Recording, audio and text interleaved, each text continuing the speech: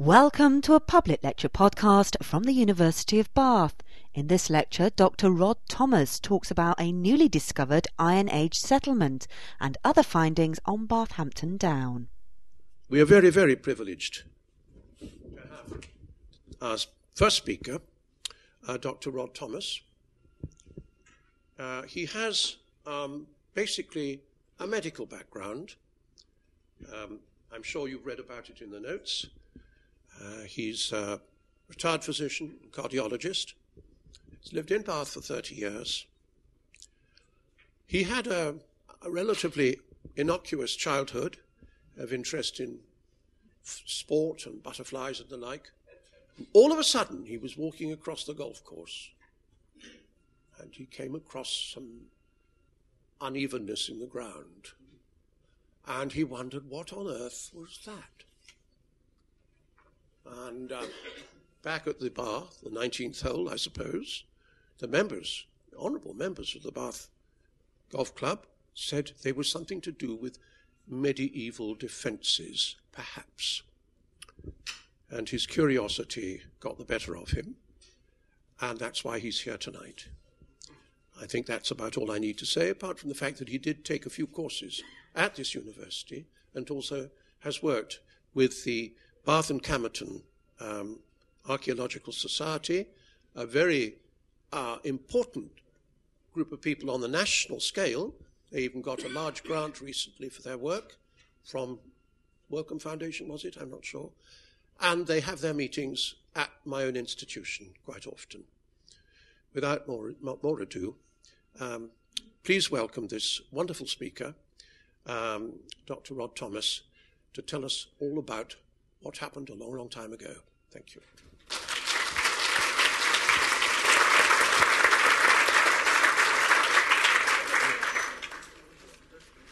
Thank you very much for that kind introduction. Can people in the back row hear me? If so, put up your hand. Thank you. Archaeology is often in the news, so I'm going to start with a newspaper cutting, which is a letter in The Guardian from about 2 weeks ago by 30 professors of archaeology. I'm not sure what the collective noun is, 30 professors of archaeology. And the details were really about the reburial of archaeological remains. But in general, what these people said was that research in archaeology makes important contributions to the public's understanding of the lives of the people who came before us. It helps put our own lives into perspective. So, first picture.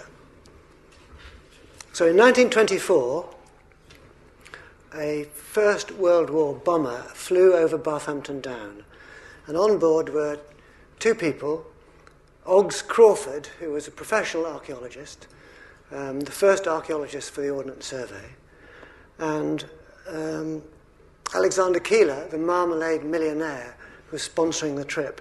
And this was a pioneer exercise in photographing archaeological sites. And what Crawford wrote, Crawford was a rather eccentric man, and what he wrote was this: much has been written about Bathampton Down by local archaeologists, but not one has understood it. Let us draw a veil over the past and begin again. Well, actually, a number of people have written about it recently. In particular, Bob Whitaker, who's the chairman of Bath and Camerton Archaeological Society, he wrote a thesis on Bathampton Down, which I had access to. And in it, he described Bathampton Down as having a rich, complex, and fragile archaeological past. A number of other archaeologists have written about it. One is Marek Lucan from the Society, who I see with embarrassment is in the audience, because I'm sure he knows more about the subject than I do. Well, the title of this talk is really A Sacred Landscape. That's a picture of Bathampton Down. The reason I called it A Sacred Landscape is twofold. First of all, I think it is genuinely a sacred landscape. And secondly, the alternative title, The Prehistory of Bathampton Down, is very dull. And Bathampton Down is not a dull place. So why is it so special? Why choose Bathampton Down, of all the places around Bath? Well, perhaps it's shown in this Royal Air Force photograph from 1946. North is here, south is at the top, so the university is now at the top end here. This is Bathampton Down, this is Claverton Down, Bathwick Hill and North Road along here.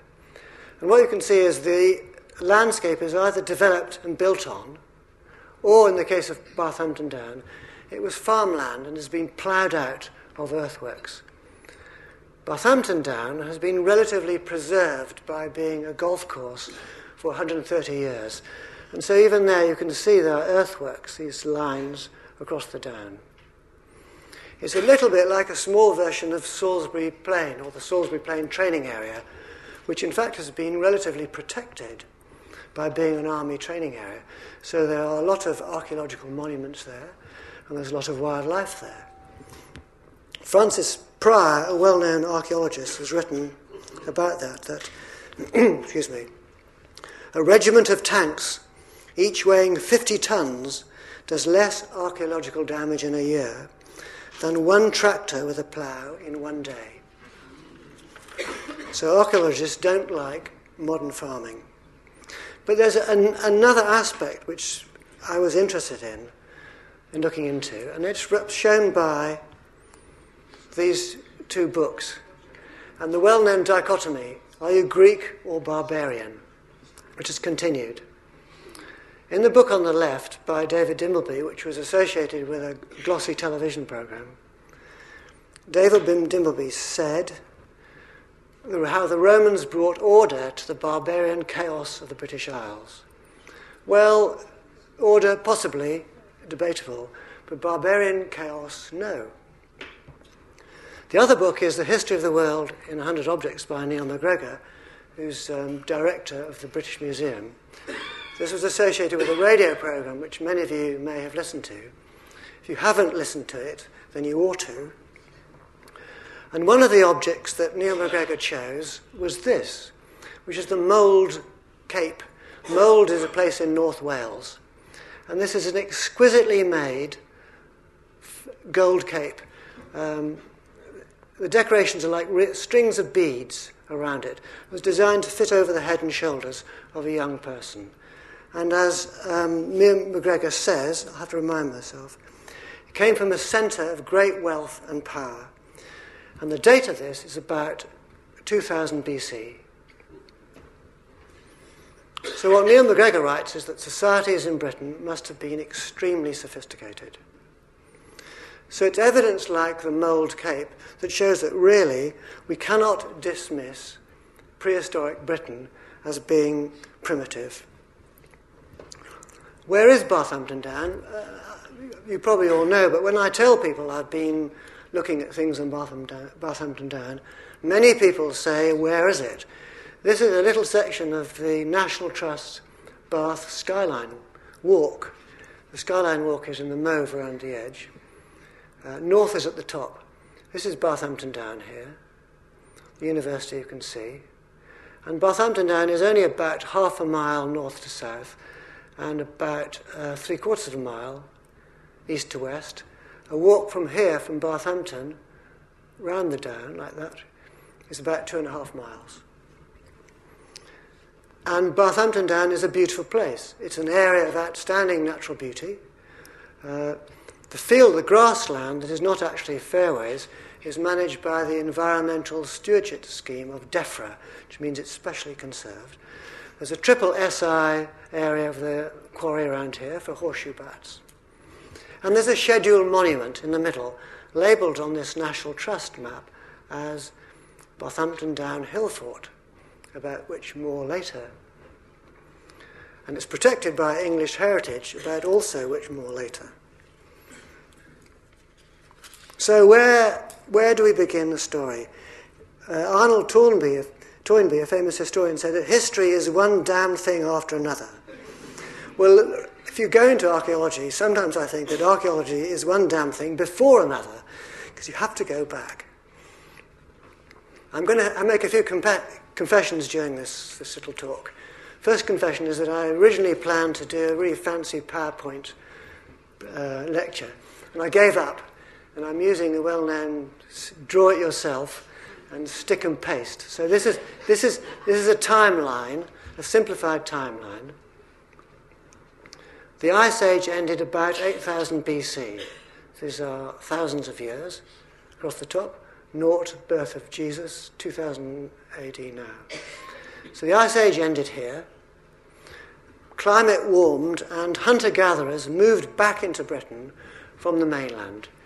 The sea rose, and by about 6,500, Britain became geographically an island. Hunter-gatherers I'm just mentioning briefly because you may not know that during the excavation for the new Bath Spa about 10 years ago, a borehole was drilled in the area of the Hot Bath Spring, and there was found a huge collection of Mesolithic hunter-gatherer tools. There really is only one explanation for so many tools in one place, and that is they were deposited as a ceremony or a ritual. So people went on doing this. They did it in the Iron Age, Roman times, and they do it today. People throw silver or coins into the hot water springs, little realizing that it was first done 8,000 years before. So we move on a bit to the next era, which is the Neolithic era. I'm going to go through this chronologically, so we're a little bit about the hunter-gatherers, not very much at all. A bit about the Neolithic. This was the time, said to be the time of farming or domestication, when there were long barrows. The dead were buried communally in long barrows. There's an excellent long barrow at Stony Littleton, not on Barthampton Down. Stone circles come from the end of the Neolithic to the Bronze Age. And the Neolithic was famous for its stone tools. Now, there were thousands of stone tools being found on the downs of Bath. Most of these are in the basement of Bristol City Museum or the basement of the BRLSI, and they're not available to be seen. And they're beautiful tools. Some are really like jewels. On the top here are 3 hammer stones, which are the very tools used for making flint tools. They are found on Barthampton Down. These, for example, are leaf-shaped arrowheads of the Neolithic period, and various other ones. And this chap down here is Dr. Stuart Pryor, an archaeologist for Bristol, who reconstructed a Neolithic bow.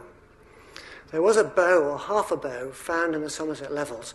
This is very rare to find ancient organic material because usually it's all rotted away, and you can find stone things, but not wood. So Stuart Pryor and his friends reconstructed the bow using flint tools. And when it was tested by archery experts, they found that the arrow actually flies faster than a reconstructed medieval bow. So these bows were more effective weapons than the famous longbows of Agincourt, which we all like so much. So the Neolithic people were very effective inventors of things. Now, I said that there are stone circles amongst the monuments at the end, towards the end of the Neolithic. Is there a stone circle on Barthampton Down?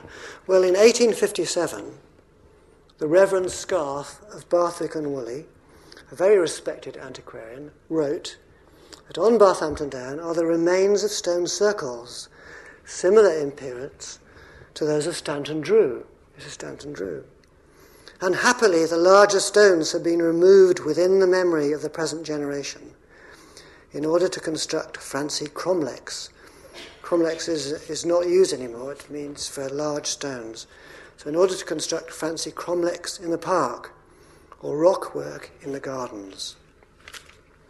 Well, a few years ago, a dowser said he'd found the stone circles, and he wrote to John Oswin. John Oswin is in charge of geophysics for Bath and Camberwell Archaeological Society and a national expert in the subject, and I think he rose to the challenge. So we went to look for it, and I say we, a number of volunteers of the society. I see there's some in the audience. Roger Wilkes and Laurie Scott were here. So we went to look for it using geophysics, which is a way of surveying under the ground for things that you can't see. This is John using his magnetometer on the Down. Picture really partly to show that, a rather poor picture of the distant views. Magnetometry detects very mild changes in the Earth's magnetic field. And when you have a hole in the ground, a trench or a pit, topsoil will fall into the hole, and topsoil has more magnetic oxides than subsoil, so you can pick up holes or trenches. It's relatively quicker to do because you can walk a sort of normal speed. Next technique is resistivity. This measures electrical resistance, and the tool has to be put into the ground. This was a slightly colder day.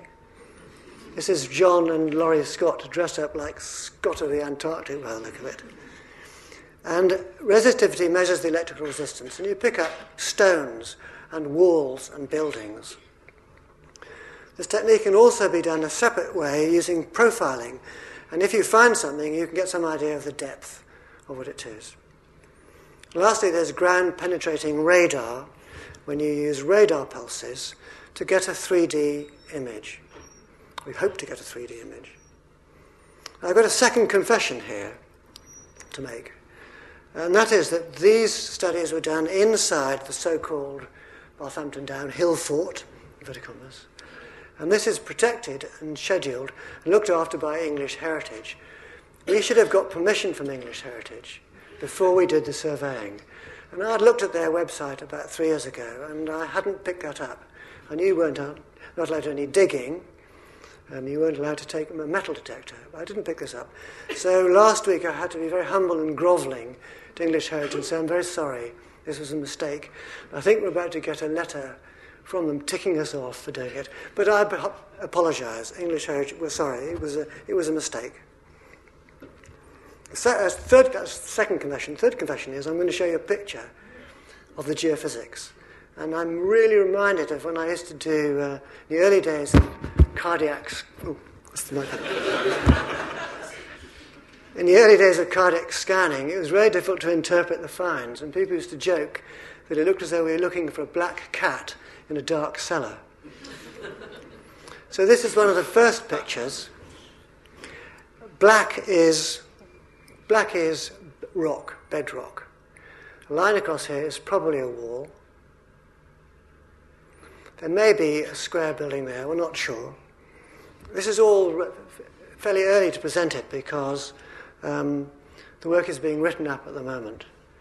And around here, this area, are some blobs, which appear like stones, in a sort of oval shape. It looks like an oval shape. So we looked at the profile of these, and these pictures are all by courtesy of John Oswin. We did a profile, which is a way of seeing how deep are the structures which you see. The circle here has been actually turned through right angles. And underneath is the profiling results. Red are stones, or rock looking like stones. So the interpretation of this, and I'll read out what John has said, is that we may have located part of the stone circle complex, and that the profiling appears to represent individual buried stones. We did not confirm the Dowser's finding. His proposed circles were not in this exact place. So it could be a stone circle. Stone circles were not always circular. 1 in 3 were either elliptical or egg-shaped or flattened circles. So the shape is fine for that. So where is it? Well, I'll show you later where it is, but stone circles are often in the centre of what's called a circular landscape. They can be surrounded by a ring of hills or a view. And the view from the top of the Down is spectacular.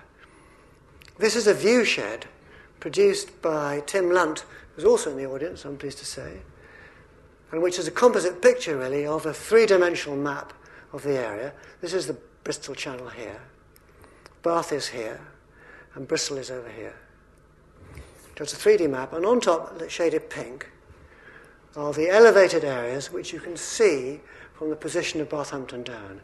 So north of the Down, we can see Lansdowne, Charmy Down, Banner Down. Round over here we can see the Wiltshire Hills, the Marlborough Hills here. This is Salisbury Plain, and these are the Mendips. These are the hills around Bristol, which of course mostly built on. Dundry Hill is about here, I think. In fact, from the top of down you can actually see the tops of the Welsh hills on a very fine day. So monuments are sited to maximise their visibility, which was certainly possible there. If you don't think this is relevant, at the very least, it's a good idea of the fabulous picture which you can see from the top of the dome. But stone circles were built at the end of the Neolithic period and the beginning of the Bronze Age, which we show here. Bronze Age, we now have moved on. The Bronze Age was famous, perhaps for its round barrows, as well as its metalwork. So round barrows on Barthampton Down, well, officially, according to the Sites and Monument Record, which is the official record of monuments, there are 8 round barrows. There are probably at least 12, and there are almost certainly more than that. People who've looked into this carefully say that we can only now see 1 in 10 of the round barrows that were originally present. We know where most of them are. The Reverend Skinner of Camerton drew them and excavated them in the early 19th century.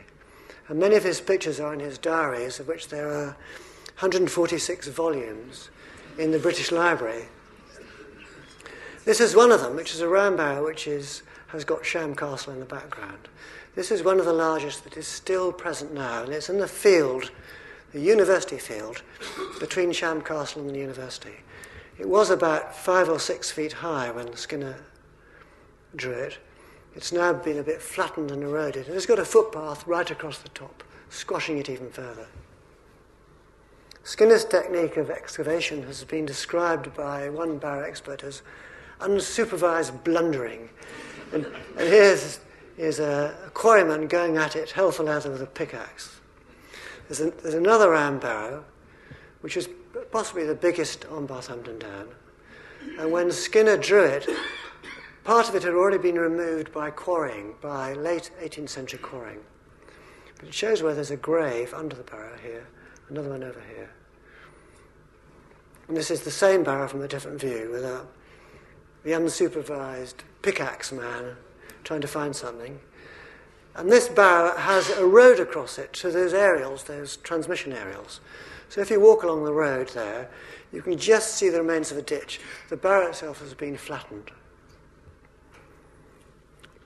What else I can say about barrows? The interesting thing about round barrows is that individually they're a little bit tedious to look at, especially if they've been flattened. But as a group, they're very important. And they're not just burial mounds, they're landscape monuments. They're often cited for very important reasons. For example, they may well be territorial markers. And the little crops around Bath, for example, in Lansdowne, Charmy Down, Hinton Charterhouse, are all crops which suggest they may be territorial groups. Julian Richards, a famous archaeologist, has described them as pre-literate title deeds to the land, put down to show people that the land was under ownership. So where are these round barrows? Well, shown on this picture, this is a Google Earth picture. North is at the top, the university is down here. These are the 2 round barrows in the university field, of which they were both drawn by Skinner. This one is the only one that has disappeared completely. The one I showed you that's been partly quarried out is here.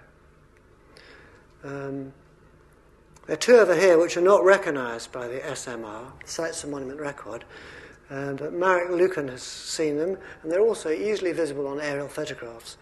And in fact, the Bath Society went there. We went about 2 weeks ago to do some geophysics of these barrows with conflicting results. The stone circle, if it exists, is there in the middle. Now, round barrows are often put in a rather circular manner, in a circular pattern. And a sacred landscape has been described as a focal point or focal area in the landscape, which has been set aside for monuments to the dead. So there are many people who would call this pattern as a sacred landscape. What? So one more round barrow. There's another round barrow here. This is an aerial photograph from 2002 showing Barthampton Down. North is up here. And the round barrow is over here. There's a bigger picture. The round barrow is here in this corner. This is actually on the golf course. And is easily recognisable. It's got a dip in the top where somebody has excavated it. Not Skinner, according to the records, but somebody else has dug into it. Barrow digging was very popular. It was a sort of leisure class activity in the 19th century. Leisure class grave robbing, I would say, probably. But the interesting thing is that the barrow is situated very carefully in the corner of these earthworks. Now, these earthworks, which are the most impressive finding on the Down, are the boundaries of an ancient field system. And they cover the whole Down like a great patchwork. In fact, there are little islands of these field systems around Bath. They're seen, for example, a small amount on Lansdowne, slightly more on Charmy Down, where they haven't been destroyed by the airfield. In Barthampton Meadows, at the time of the Barthampton Eastern Bypass, there were some found. Round by the canal on the Warminster Road, Brassknocker Hill has a few, Newton St Low has a few. So the whole area around Bath must have been covered with these field boundaries. The problem is the date.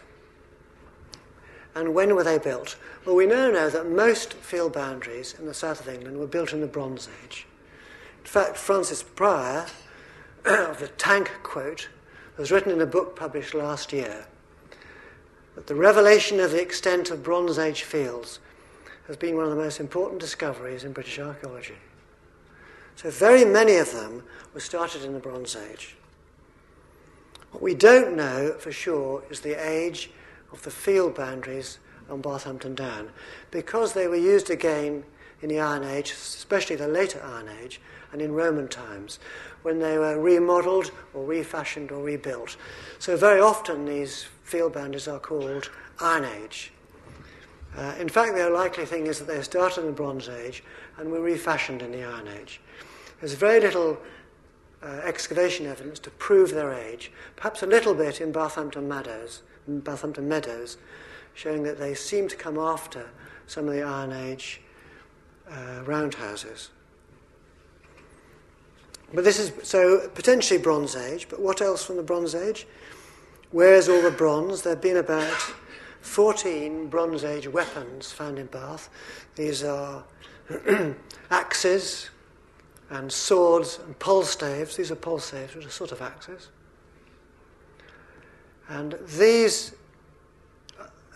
tools are kept in a cardboard box in store in the Roman Baths Museum and were very kindly lent by them to an exhibition at the BRLSI early this year, hence the numbers.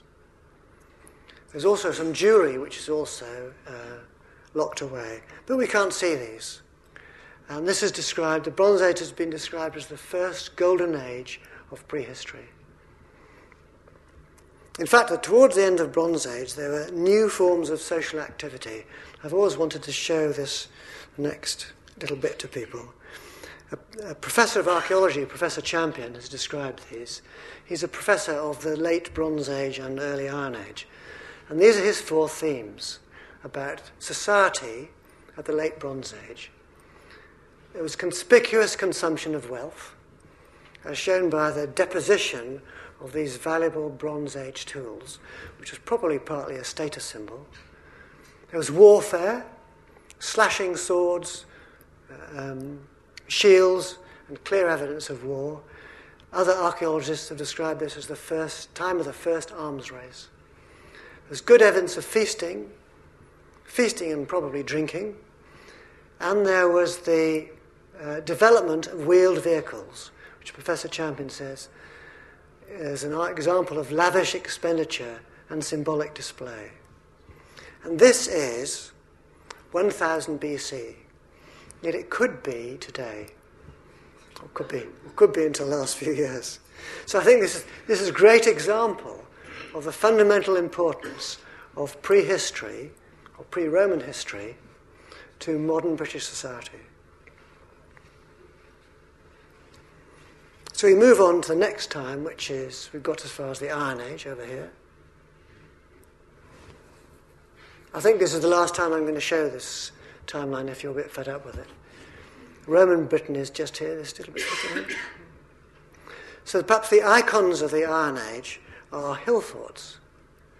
And these are 3 hill forts: Battlesbury, Middle Hill and Scratchbury. And these are just outside Warminster. If you drive from Warminster to Salisbury on the A36, the old road is down here. The new bypass comes in about here. But if you look north, the whole horizon, which is partly the edge of Salisbury Plain, is made up of these 3 hill forts. So what have we got? What is it on Barthampton Down? It's difficult to get a good picture. This is another aerial photograph from 2002. South is at the top, where the university is. And around the down goes this ditch and rampart. But what is it? What is the confusion here? In Ordnance Survey maps up to the 1950s, this used to be called a camp and also part of the Wansdyke. In the 1970 Ordnance Survey maps, it was called a fort. In the most recent editions of the Ordnance Survey maps, what I call the 1-inch map and the 2.5 map, on one of them it's an enclosure, on another it's a camp enclosure. On the National Trust Walk map, it's a hill fort. And in the book on Bath by Professor Davis and Dr. Bonsall, which came out a few years ago, one of the few books to consider prehistory, it's called a great fortified settlement. So what is this thing? Linnaeus, father of the classification of the animal plant kingdom, said, "If you do not know the names of things, the knowledge of them is lost." So I think one problem is we don't know what this is. Well, in 1956, well, that's a tiny bit of it, I will scrap that. 1956, Wainwright did a rescue excavation, digging 3 trenches through this ditch and rampart on the site of the proposed Bath University of Technology. And this is a picture partly by him, but also modified by Professor Cunliffe from Oxford. This is the ground level in green. There was a huge box rampart made of very heavy limestone flags, which are still present, a platform or berm, and a deep, wide ditch. The ditch is up to 6 feet deep and up to 18 feet wide. And Wainwright concluded that it was an early Iron Age hill fort. But what is a hill fort nowadays? The term hill fort was used especially after World War II, when archaeologists such as Sir Mortimer Wheeler, who was a military man, he'd fought in the army in both World Wars, he thought hill forts were defence because he was a military man. So up to the 1960s, hill forts were thought to be for defence, only for defence. And then from, say, the 1980s, people began to realise that couldn't be the explanation for all of them. Many of them were impossible to defend. So other words have been used to describe what they're used for. Prestige and display, as a show-off, as a territorial marker, some appear to be on the edge of territories, some in the middle of territories. They were for seasonal communal gatherings. There's quite reasonable evidence for that, especially involving livestock management, and especially involving feasting, again. Some have clear evidence of religious or ritual practices, and some seem to be large grain storage areas.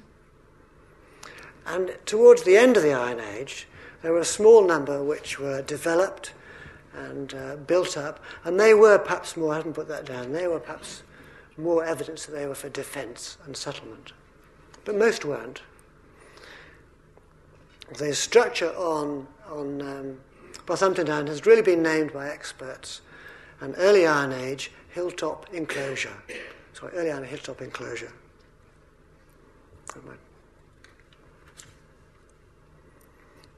One interesting thing about this is that is where are all the people living? If they're about a population, let's say, of 2 million, which is rather a lot, and the Iron Age people were mainly farmers living in farmsteads, perhaps a bit warlike at times, where were they all?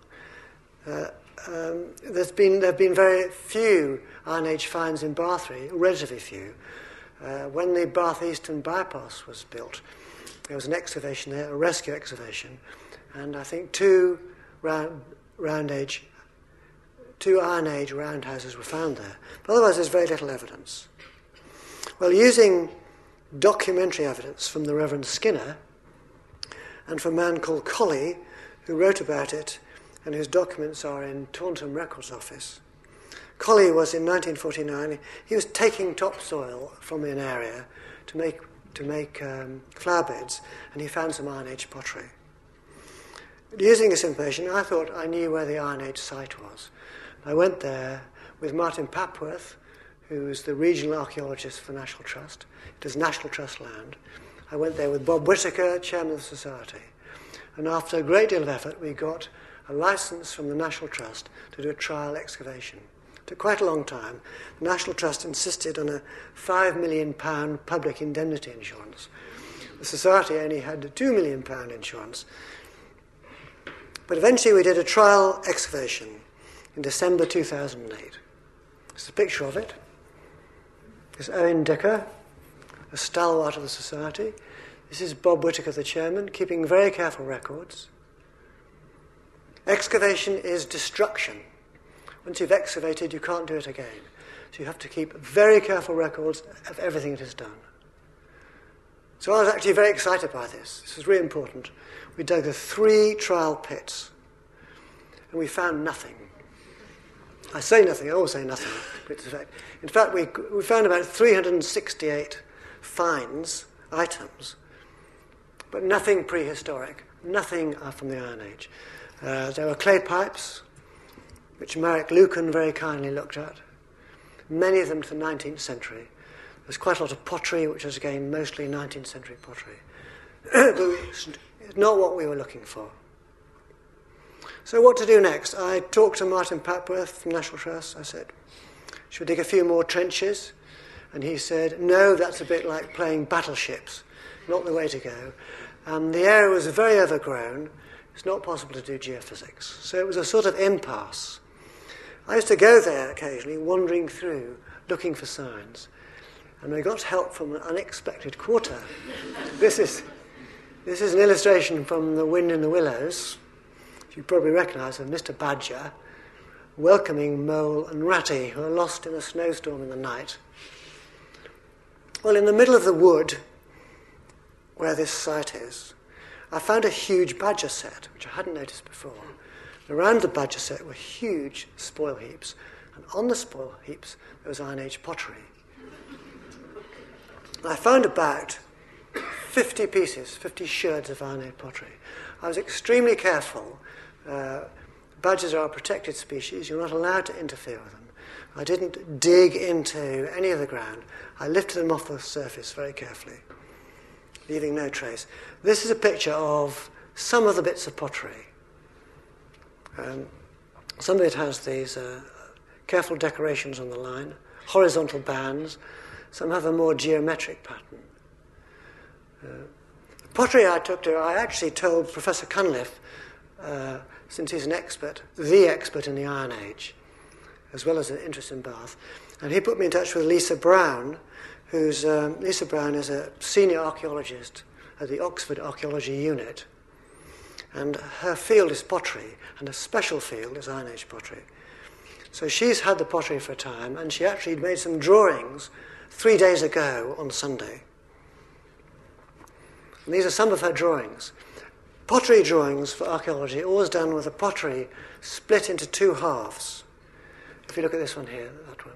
So on the left is a cross-section of a piece of pottery with any bits on it. On the right shows the external decoration. So this was the bit with the geometric design. There's another geometric design here. And this is a piece which has got little fingernail markings. I've actually brought some of the pottery if anybody wants to look at it afterwards. It is actually slightly more interesting than a broken flower pot, but some of it looks a bit like a broken flower pot. And there's some much larger pots or jars as they're called. The one at the top would be huge. It would be more than a foot and a half by 2 feet. A huge jar, probably used for storage. These are fingerprint decorations. You can actually see the marks of somebody's fingerprint. So these would be used for storage and probably indicate quite a sizable group of people there. So having found the pottery, we had a reason to go ahead, and we managed to get permission to do some wood clearance. This is the area, inside there somewhere, very overgrown, and the land, as I said, is owned by the National Trust. We managed to clear it last autumn. We weren't allowed to clear it in the summer because of nesting birds. This is Ben Cross, the National Trust warden, who's been extremely helpful. And we had a day with children from Freshford School. Now, I was a little apprehensive when Ben said, I've got some small children from Freshford School, because you can hardly get into this wood. But it was cut down with chainsaws. And as Ben said, these children will be like a swarm of locusts, as indeed they were, and they cleared a huge area. So we could then do some geophysics in an area perhaps about, I think, 10 metres by 60 metres. This is John Oswin again using his magnetometer on the site. But the real reason for this photograph is to show that in the distance is the centre of Bath. So from this area you get a very good view of the middle of Bath, what would have been mostly a rather swampy area, where the hot springs would have been bubbling and steaming and smelling. And we know Iron Age people went down to the springs because a small wall has been found there and a few pieces of Iron Age pottery. So we've now got one of these geophysics pictures coming up. This shows what we found. This is thought to be contamination around here of bits of metal which are detected. And around here are circles which are probably the post holes of roundhouses. Now you might think, what on earth is this? Well, if you take an aerial photograph of an Iron Age site which is being excavated, you get lots of holes. Some of these are roundhouses, like for example there, and some of them pits, storage pits. But you get a sort of mass of holes in the ground. And there's increasing evidence that in the Iron Age, and perhaps in the Bronze Age, the roundhouses were only used for one generation. And when people died, the roundhouse was burnt, the holes were filled in, and another house was built. So you get a sort of mishmash of holes.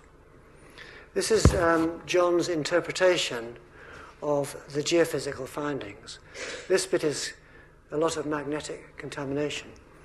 And these are the probable post holes of many houses. There are a few other things which you might have found. Again, this is work in preparation, which has to be submitted for peer review.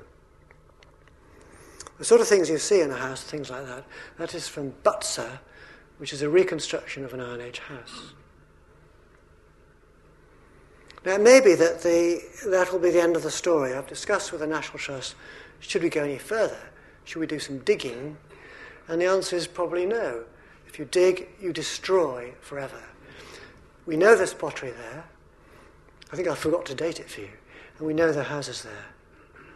I did forget to date it. Lisa Brown, who looked at the pottery, said it's been dated to 800 to 600 BC. It's called the earliest Iron Age. In fact, it used to be late Bronze Age, but it's been renamed the earliest Iron Age. So, chronologically, we've had a quick rush through some of the finds. Some flints, a possible stone circle, round barrows, a field system, Bronze Age to Iron Age, an early Iron Age hilltop enclosure, and an early Iron Age settlement. My real hope, perhaps, for all this is that some of the objects that exist in Bath could be put on permanent display. A lot of beautiful flints, a lot of Bronze Age tools, and I think it would be nice if these were available for people in Bath to see them. None of this work would be possible without help from a lot of people. I apologise for those people, some in the audience whose names are not on here. But a lot of people have been involved in this work, individuals and societies. Some of the names are here. So one of the interesting things about archaeology is that it seems to be always in a state of change. It doesn't stay the same. So my last picture is a quotation from Paul Barn, a famous archaeologist, who's written that archaeology is a perpetual search, never really a finding. It is an eternal journey with no true arrival. Everything is tentative. Nothing is final. So thank you very much for listening. I'll be delighted to try and answer questions. A number of people in the audience, including John Oswin, are prepared to bail me out if I get stuck answering things. But otherwise, thank you very much.